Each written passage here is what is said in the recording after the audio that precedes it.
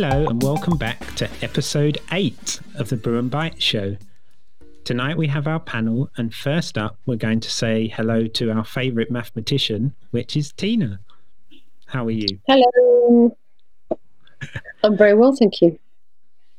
And secondly tonight we've got everybody's tech expert, which is Alistair.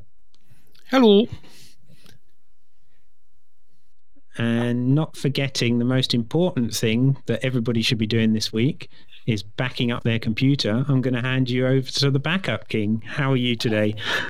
Good evening, Craig. Good evening, all. Yes, I'm very good. I'm in the process of. I've just bought myself a new 2 terabyte SSD, and I'll be making sure that the latest backups are up to date.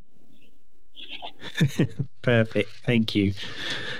So this week in Apple News, there's been a number of different things, but first up, I'm sure Alistair will like to tell you some more information about a piece of software that we will be waving goodbye to this week. So some of you may have guessed that Adobe's Flash is going end of life, and the latest update from Adobe's Flash Player now includes a kill switch. So next month, it will automatically uninstall itself, and it will no longer be allowed to be installed. So a program or a piece of software which has been very useful in the past initially to run video, especially when YouTube first started, has now been superseded by HTML5, which is why we no longer use Flash. And to quote Steve Jobs, he said that he disliked Flash because it slowed down the computers and it was inefficient for battery life, and that's why it wasn't going to be installed on the iPhone. So Steve Jobs has got his wish by getting rid of Flash. So we're now going to move to all HTML5, which is better from a security point of view, and it's going to be less likely to be exploited, which is what Flash currently gets dealt with at times. So just to let our listeners know, if you come across any websites now which say, please install Flash to see contents on this website, the chances are that site has got malware on it, because Firefox, Internet Explorer, Chrome, and Safari have all said that they are no longer supporting Flash. They are no longer allowing Flash to be installed. So the only people now installing Flash or fake Flash is going to be the malware people. So Flash is no longer the saviour of the universe. But was it gone in a flash is going to be my question.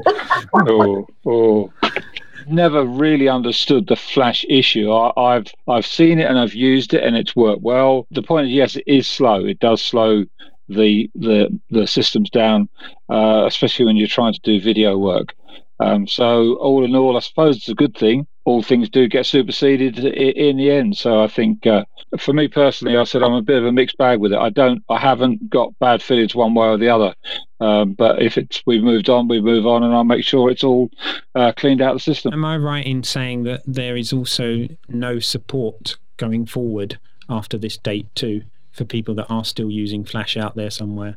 Yes, Flash stops support this month.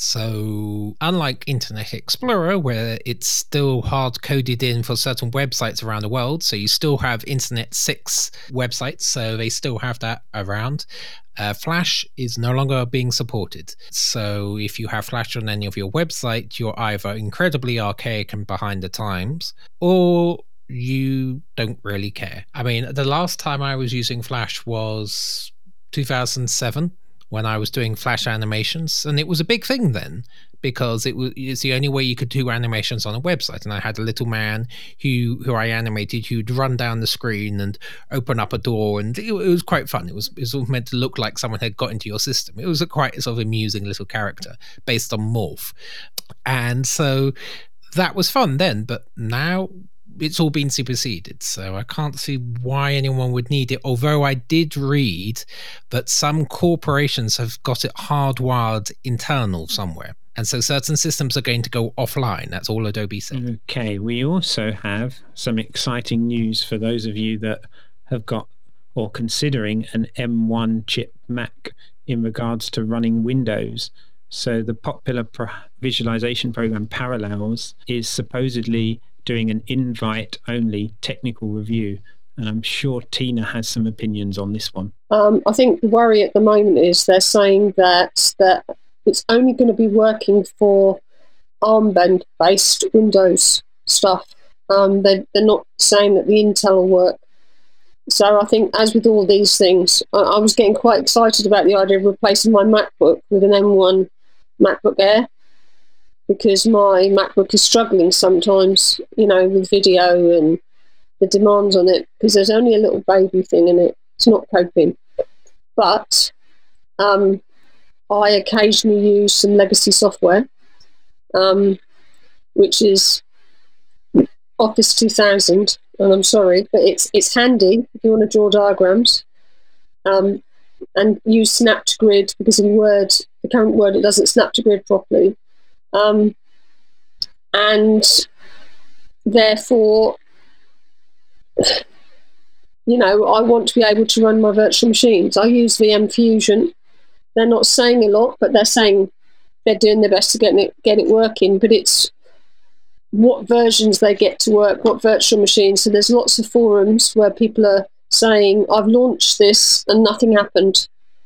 So if you do use virtualization in any form, be it paid for, not paid for, check carefully before you buy the M1, because it may not do what you want it to do. I've also was watching a video today, in fact, with someone who's talking about Premiere from Adobe and how long it took to export video. And this blogger was talking about the fact that she could do it in Final Cut Pro and export the video in 2.5 minutes, 3 minutes, but it was like an hour.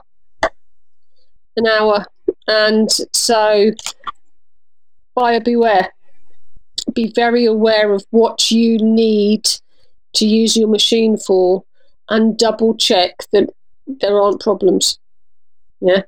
And then consider, is it a deal breaker? I'm no longer a maths teacher, so I may not need Office 2000. So it could be that this is the point when I wave it goodbye.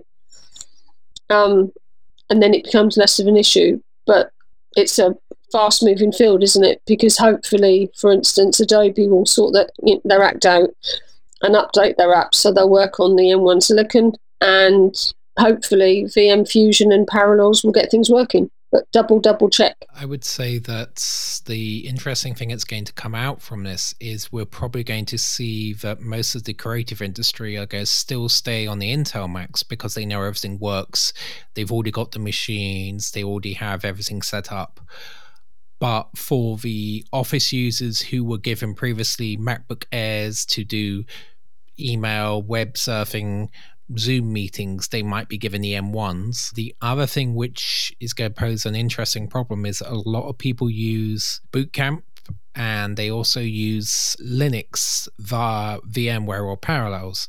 So what you may find is people keeping their old MacBooks around to run the VMware stuff or the Parallels, and the new Macs to run all the high-speed stuff, because when I've been looking at the tech details for the new M1 chips, they've basically taken in all the latest improvements in JavaScript, all the memory management that Intel were doing, and they've incorporated it into their own silicon. And it's fascinating. I'll see if I can find the notes and put it in the show notes for you. But it seems that there's going to be a series of slow stages before most things move over to the M1s. It's going to be very much like when we move from OS 9 to OS 10. So one other major change that I'm sure some of us out there that are social media users have noticed are some little warning icons or some notification changes that may have popped up. One in particular that I use on a daily basis is Instagram, being the photographer, and you are now almost held back on some of the information that you were provided before, especially in terms of sharing. And I'm sure Alistair can give some insight into why that is. So what is happening is Facebook is moving everyone from the UK data protection rules to the US data protection laws. So currently, as a Facebook or Instagram or WhatsApp user, we currently have signed up to the UK version. So it's UK and Ireland's data protection rules and legislations, which fall under tougher restrictions and have better privacy settings and also have better security settings against federal agencies wanting access to it. By moving to the US version, all the data moves to America, and as such, they can't provide certain services because they can't provide the security or the guarantees as per requirements, because the data centers are moving to the US data laws. I think this is all to do with the current Senate hearings which are going through in America, but I'm not entirely sure what the reason behind that was. I think one of the reasons we're losing some protections and our data's being moved is, and I hate to use this word, it's to do with Brexit, because there's lots of rules to do with data, to do with the EU. And as technically we will no longer be a member, well, we won't be a member of the EU, so therefore those rules don't apply to us. It's also something to do with the level of fines that the EU have been slapping on the bigger American companies, that they can turn around and say, we don't fall under EU jurisdiction, and they therefore can get away with not having to pay these fines. The other thing is they don't want to pay the taxes in the UK, so they're moving their offices to Ireland, so they're moving them to America again. Now, the strange thing is, if you look at it, Twitter has not changed their terms and conditions, and they're US based. The other thing is that to remember that Apple have also announced that with iOS 14, they're going to have tougher ad protection rules. The US Senate are against, or they were against, Facebook being so dominant in the area, and there have been suggestions in the past that maybe Facebook should break up WhatsApp and Instagram as separate companies. So maybe by moving it all to US, it might stop this at times. But watch this space is all I'm going to say. Perfect. Does that impact some of the news that came out around the e-privacy rules as well? Because at the moment there's a bit of a discussion, does this apply to the UK anymore after Brexit, avoiding the subject? I think there are going to be lots of complications because we've got a transition from being in the EU to not being in the EU. And obviously the Americans have got a transition between the Trump presidency and the Biden presidency, despite what you may or may not read in the news a lot. And Trump has been aggressively pushing for penalties for things like Facebook because he's not happy with how he's projected in it, and no one's quite sure what's going to happen with Biden, so everything's in a bit of a flux. So I think it is a case of wait and see. And lastly, should we talk about the not so big mention of a big network hack? I don't know how much people have read into this. This is quite an interesting one. So as current news puts it, is that a hack happened earlier this year in March to a US-based company that monitors networks and also covers some of the Fortune 500 companies. And it has now come to light that some US federal services have also been under attack involved in this. But I wonder if anybody has any thoughts on that particular subject. So you're referring to FireEye's attack. Okay, so for those who aren't aware, FireEye is a security consultant. They provide Red Team and other security services to get vulnerability assessments of the US military and other federal agencies, as well as top 5 Fortune 500 companies. They had developed a series of tools or software tools to test or exploit vulnerabilities as part of their Red Team exploits. They were recently compromised, and the theory goes that they may have been used against Google. Although, from what I've read, it said that the Google suffered an outage, nothing to see here. these were not the droids you're looking for, as Google had put it. They said that they had experienced a problem which was due to an internal storage quota issue. So they're writing it in a sort of very difficult to understand terminology, and we'll probably find out in the coming months, maybe after Biden comes into power, what that actually means. But some people have been saying that something more was going on, but we won't know at this moment. So let me get this straight. So the bad hackers were using the good hackers to get into the system to take it down because it was not being too flattering to a certain incumbent. Depends on how you read it. Some would say that they were attacking Google because Google is the largest American-based media provider. So if you look at it, they provide free Gmail to a number of people. They provide YouTube and another number of other services. And some estimated that it was a bad actors attacked, flexing their muscles to show them what they could do. But we won't know as yet what that is. So this is why I'm saying we'll probably find out in the coming months when the information comes out, and when it moves away from the NDAs, we'll find out what will come from it. They've been quite quiet, and to be honest, the news doesn't cover it very well, but it's not just US-based companies that it supposedly attacked or filtered information from. It does actually affect the UK as much as it does everyone else, I believe. Can't comment on that. Yeah, it's a difficult one. But was it last year that the NHS came under quite severe attack from that was from ransomware, wasn't it? It was a different type of attack. The WannaCry attack, yes. At the moment, according to US media, it says that Microsoft has identified victims in Canada, Mexico, Belgium, Spain, the United Kingdom, Israel, and the United Arab Emirates as it stands. And that's within the little bit of information that they've given. The other thing is not to get confused with the SolarWinds exploit, because the Google one was not using SolarWinds. That came in after Google got attacked.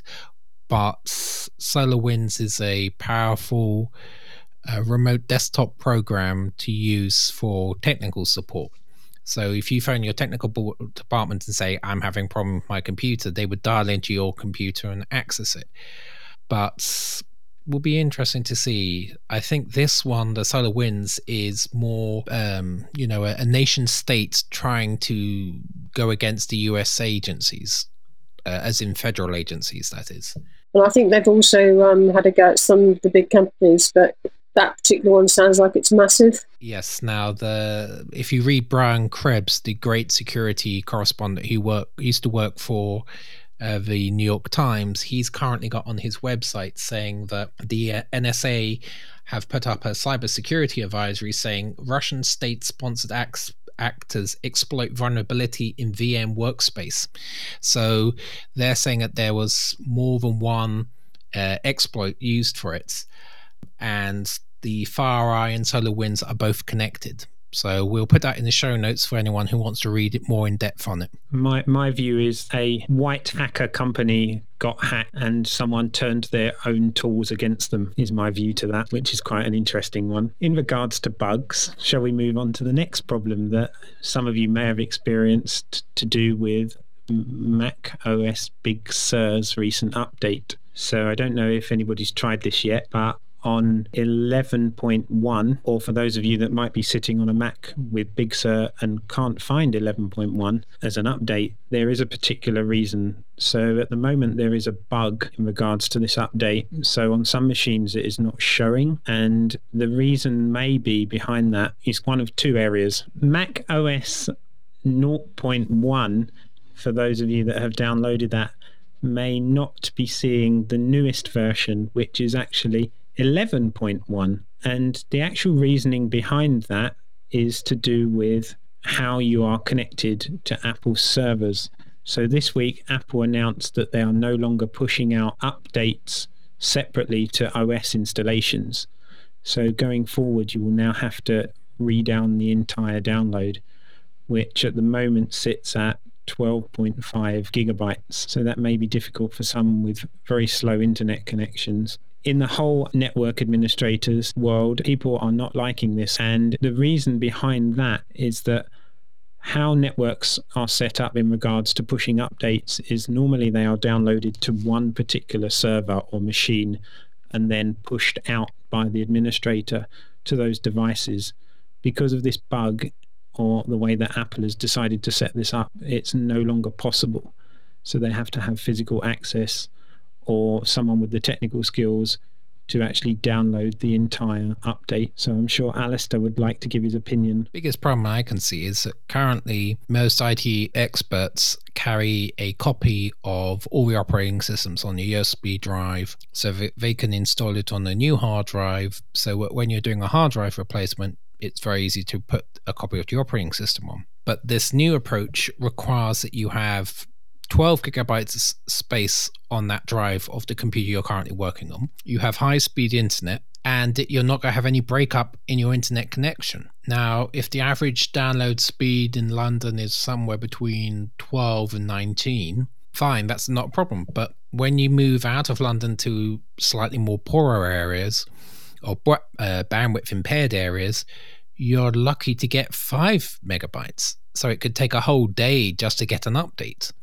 And if you're going for that period of time, you could end up with a problem of it having to re-download multiple times because it doesn't download correctly. And this reminds me of how iPhone updates are designed, where each version of the operating system is custom built for that particular iPhone because it takes the serial number from the iPhone and incorporates it into the update, so you can't even copy the updates across as a security setting. It's all tied in with the digital enclave. That's going to tee off a lot of system administrators, I'd imagine. And they usually don't want to make hard work for themselves, so they're looking for an easier way out. So that could be detrimental to the rollout of Apple in an organization. I think a lot of people go stay on Catalina because if you think about it, you got the M1 chips, which are going to cause problems because certain programs don't work nicely with it. So that's the entire Adobe suite.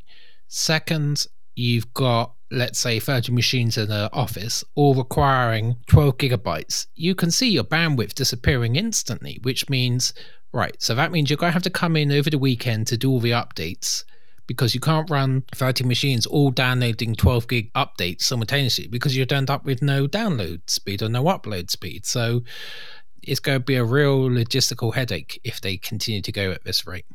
Do we know why? It seems a strange scenario for Apple to set up. Is there some kind of security issue that they've uncovered in doing updates rather than full installs? Not that I've heard of, no. The only thing I can think of is that they're thinking that any version on a disk can go out of date. So a few years back, was it 2016, Apple had signed the updates with an out-of-date certificate. So the certificate expired within 2 years. And so everyone was forced to re-download the updates or the fresh versions of the operating system because it wouldn't install.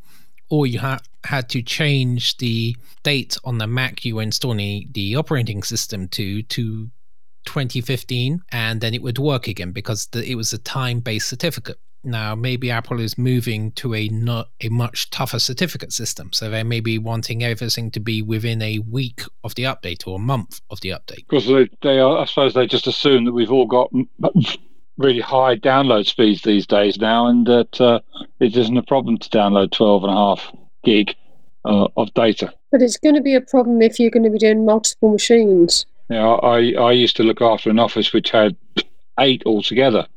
So that was a simple job, download it once and then just put it onto the machines from a thumb drive. But that would be having to download each machine, get it to download. As you say, the logistics of that would be difficult, to say the least.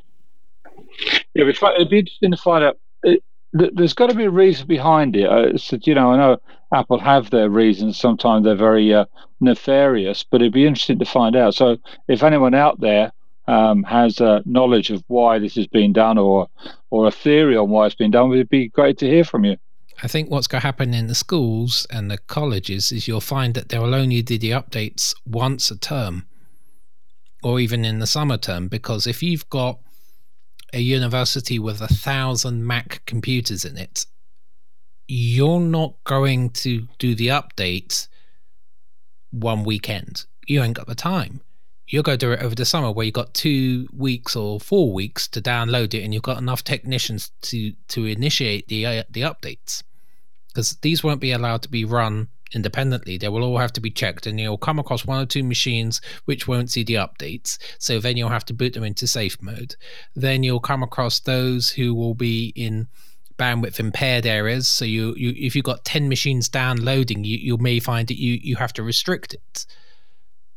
Or you come across bandwidth problems. So you'll suddenly get something from Janet warning you that you've been downloading far too much updates and you have to stop. Or you set everything up at 3 a.m. just to get round the problem of everyone else being on the internet at the same time. Shall we move on to... Here's a good quiz question. Who's going to know the answer to this? How many Apple products were released in 2020?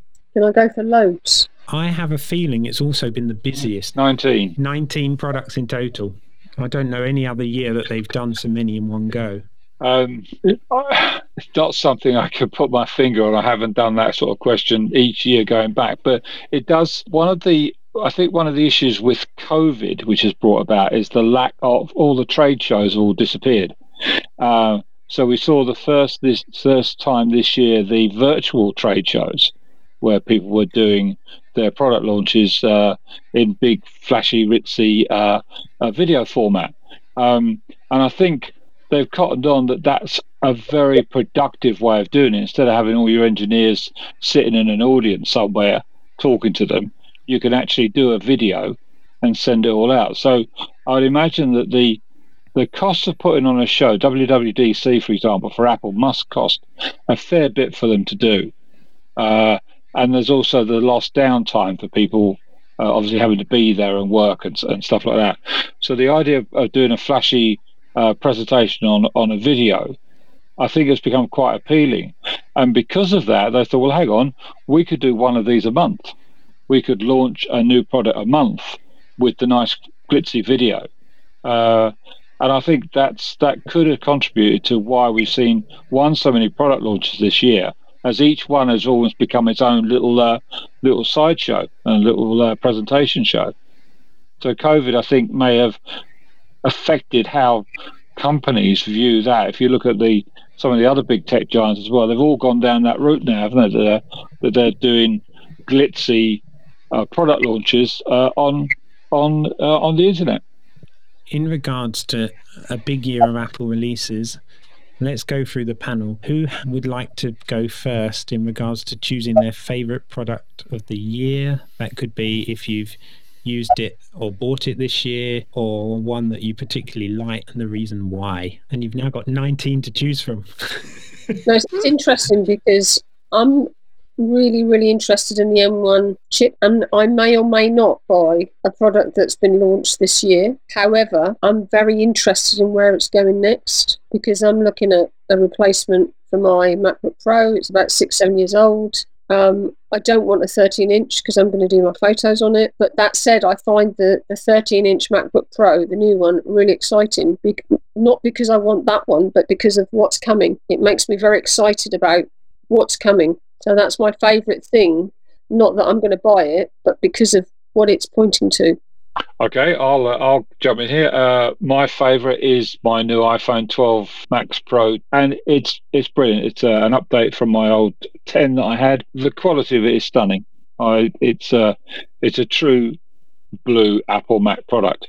The feel of it, the design of it, the way it's made and built is just quality. The screen is brilliant to look at. I've started taking some videos on it, which are very impressive.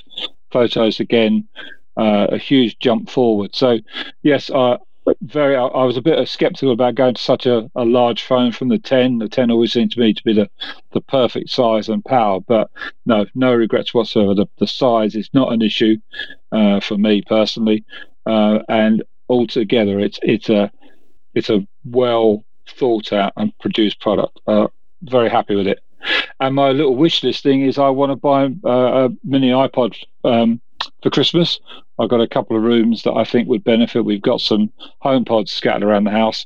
but one in the kitchen and one in the little office here, I think would go very well. So at the price point they've launched it at £99, I think it's a good buy. So more likely to treat myself to one of those for Christmas. The products I was most interested in was the iPhone 12 mini, because of three main reasons behind it. So the size, it's a small phone, and I liked small phones.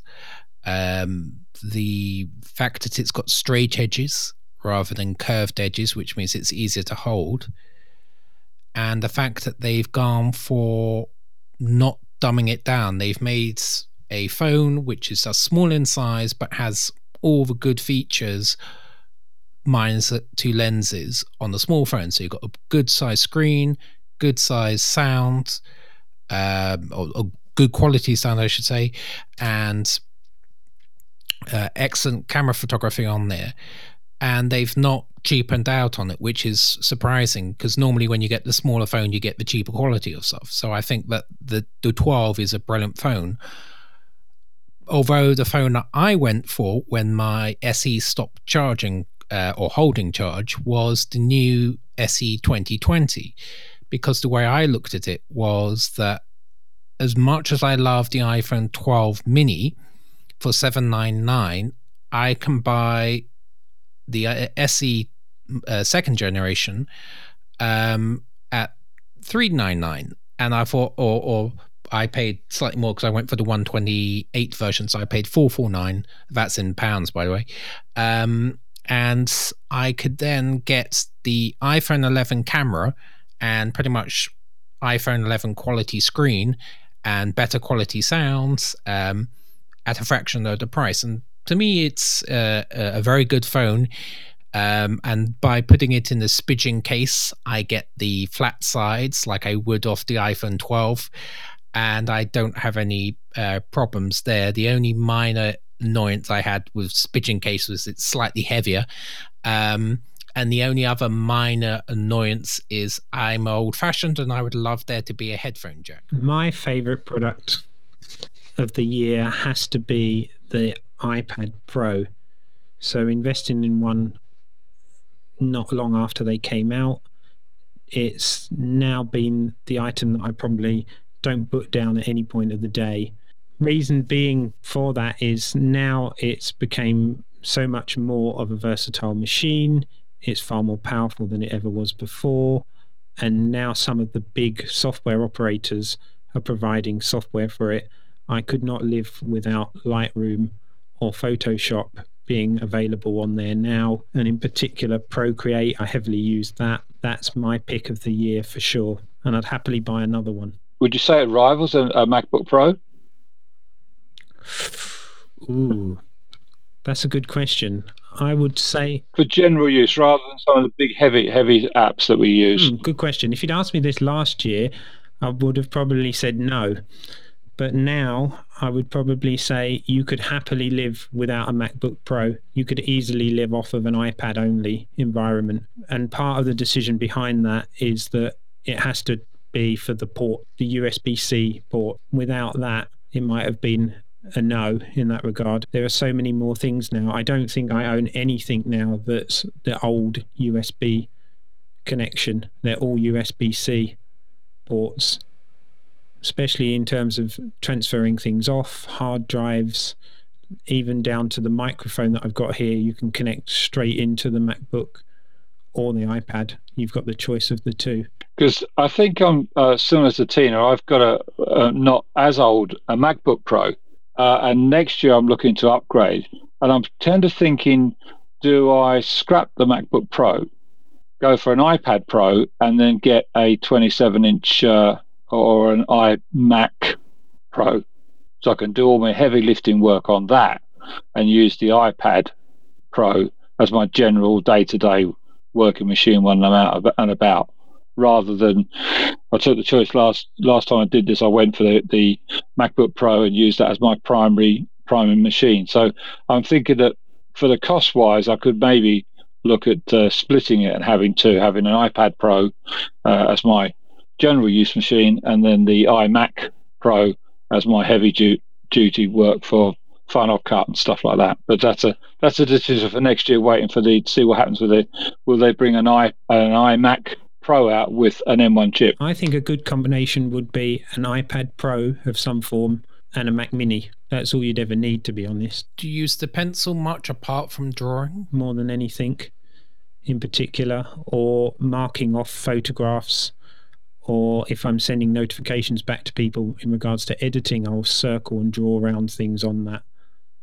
And there's far more integration now because you can use the pencil in notes in particular, or marking off. Does anybody have their recommendation in regards to you buy a new Mac or an iPad, and what would be the first third-party app that you would install and why? So I traditionally put iStat menu on all my Macs.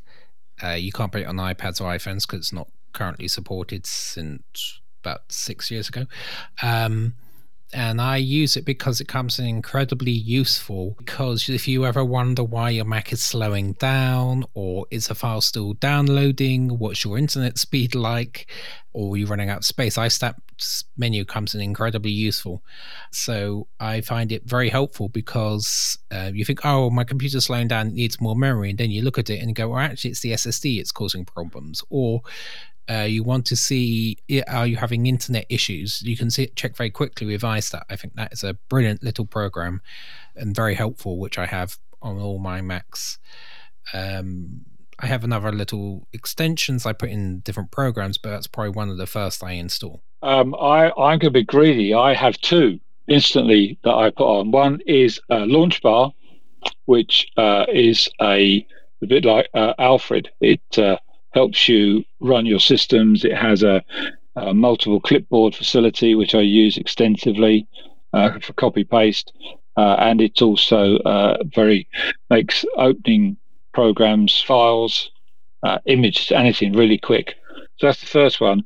And then the second one I put on is a thing called TextExpander, which, as the name says, it says on the tin, you type in a short code, and you can then replace that with a whole string of text, anything from a couple of words to whole paragraphs that you might be using, especially in a technical document. It's very handy that you can just type a 3-letter string of a 3-letter string, and you will get all the words you need typed out. So they're my two go-to straight away on any machine, are TextExpander and Launchbar. Come the moment, come the app. So at the moment, I have to sit around a lot due to my operation. So the thing that I'm loving at the moment is on my iPad, Flipboard, because it aggregates, it goes and fetches news articles that it thinks you're going to be interested in. So you read an article. So if you're, my current obsession is the American presidential election. So I have a lot of articles on that. And really? Really? What I can't tell you about the Electoral College, that's all I'm saying. But it learns what you like. So there are some things that are a little bit odd, that sometimes you start getting articles and you wonder where the hell that came from. You can pick different magazines, so that that I have a photography section that I read things. I have like a Mac section, and depending on what I'm reading at the time, it just finds lots of different things, and because of that, you sometimes see things that you wouldn't necessarily see. My only criticism of it, though it's handy at the moment, is that it's very American orientated. So that's my only concern. But it is interesting. Have you tried using Apple News? I have. The problem I think with Apple News is that there are some. It uses things like, you use a lot of British papers, and some of them are behind paywalls. So then I get a bit irritated because I'm thinking, I don't want to actually pay for this. We can discuss the morality of that, but so I actually prefer Flipboard. And to be fair, that could be that I haven't given Apple News enough attention. But like I said, a lot of the articles that I've seen tend to be behind paywalls. Yeah, the Telegraph is notorious for that, and the Times. I did do the 3 months once with the Telegraph, and some of their writing is worth paying for. Some of their editorial stuff and their articles are written very well. But yeah, the morality issue, Tina, I don't really want to go there. Yeah, I look for a lot of the free stuff, but of course, then that comes with if it's free, there's a reason for it, and you've got to be careful about what they're pushing and what they're promoting to get you to join in. So, and then we all know there's so much clickbait out there to try and get you to these sites. So, yeah, it's a balanced view. Hopefully, you get from all your different. Media. Isn't the saying, if you aren't paying for the product, you are the product? Yeah. Very true. So very true. Free, they're getting something for it. So a classic would be Facebook. I understand why Facebook is not very happy to do with the Apple privacy thing, because actually it's how they're going to make their money. And the irony being is that as an individual, I would pay for Facebook if it meant I had no adverts. So because it's handy for me to connect with people. But I find the level of adverts now very, very irritating. So that might be something to be discussed at a later podcast. What's worth paying for? It's interesting. The reason I asked that is because Apple One includes the Apple News subscription. For the last month, I've been giving it a go, and I'm quite surprised at how many things have actually been added since it was launched. There's far more magazines on here. Daily magazines now appear, and you can go back 4 or 5 issues of a particular magazine, which you couldn't do before. Yeah, they've certainly worked hard in trying to get this to work. And to be honest, it's not like one type of magazine or one area. So if you just type in Apple or Mac, you get a variety of different Apple Mac magazines that come up. The one thing I would say which I install, which is not an app but goes with what you've been mentioning, is, I don't know about you, but I get really frustrated by adverts when I go to websites, whether it be on my iPhone or whether it be on websites. So, classic example, if you go to the Daily Mail website, you'll see there'll be tons of adverts on there and lots of tracking cookies and various other things. So I use a extension on Firefox and on Chrome called uBlock Origin. So that's U for uniform, and then block, and then origin. Put the link in the show notes, and that is brilliant because that blocks not only the adverts, but the malvertising, which is malicious advertising. And so I can surf the internet without A, tracking cookies, and B, I don't get to see most of these infuriating jumping up and down adverts which change color every 4 seconds. And for the iPhone, I couldn't get uBlock Origin, so what I did is I found an app called OneBlocker X, and I install that, and that gets around also those annoying notifications that you get in the EU which say, please accept cookies and accept our terms and conditions. And you can't see anything on the screen because it takes up the entire screen before you can click. And then you have to agree with it to accept or disable and go through all the different settings because they've identified you're not an American IP address. And that shuts those down so you don't see them, which is excellent. And coming from a slightly more secure background, I prefer not to see advertising because that can be converted into malvertising. So I'd recommend that. Mine, I have a similar situation to Martin. I'm going to choose 2 with this. So firstly, LastPass would have to be the first thing that I install. Reason being is once you start loading in all of the apps that you're used to, you suddenly think to yourself, oh, what's the login for this? Or what's the password for this? So LastPass comes in there and highly recommended.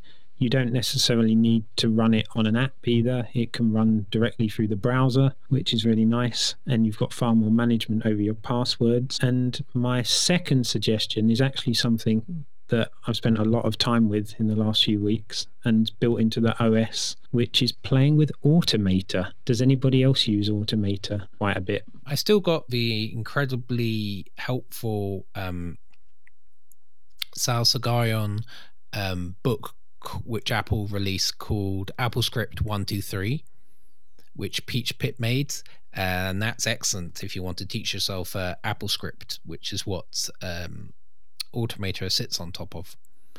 And I would definitely agree also with LastPass is excellent. I use it for storing serial numbers of products because I don't know about you, but hunting for the serial number for a product and the characters are something like 250 characters long in alphanumeric letters is incredibly hard to type.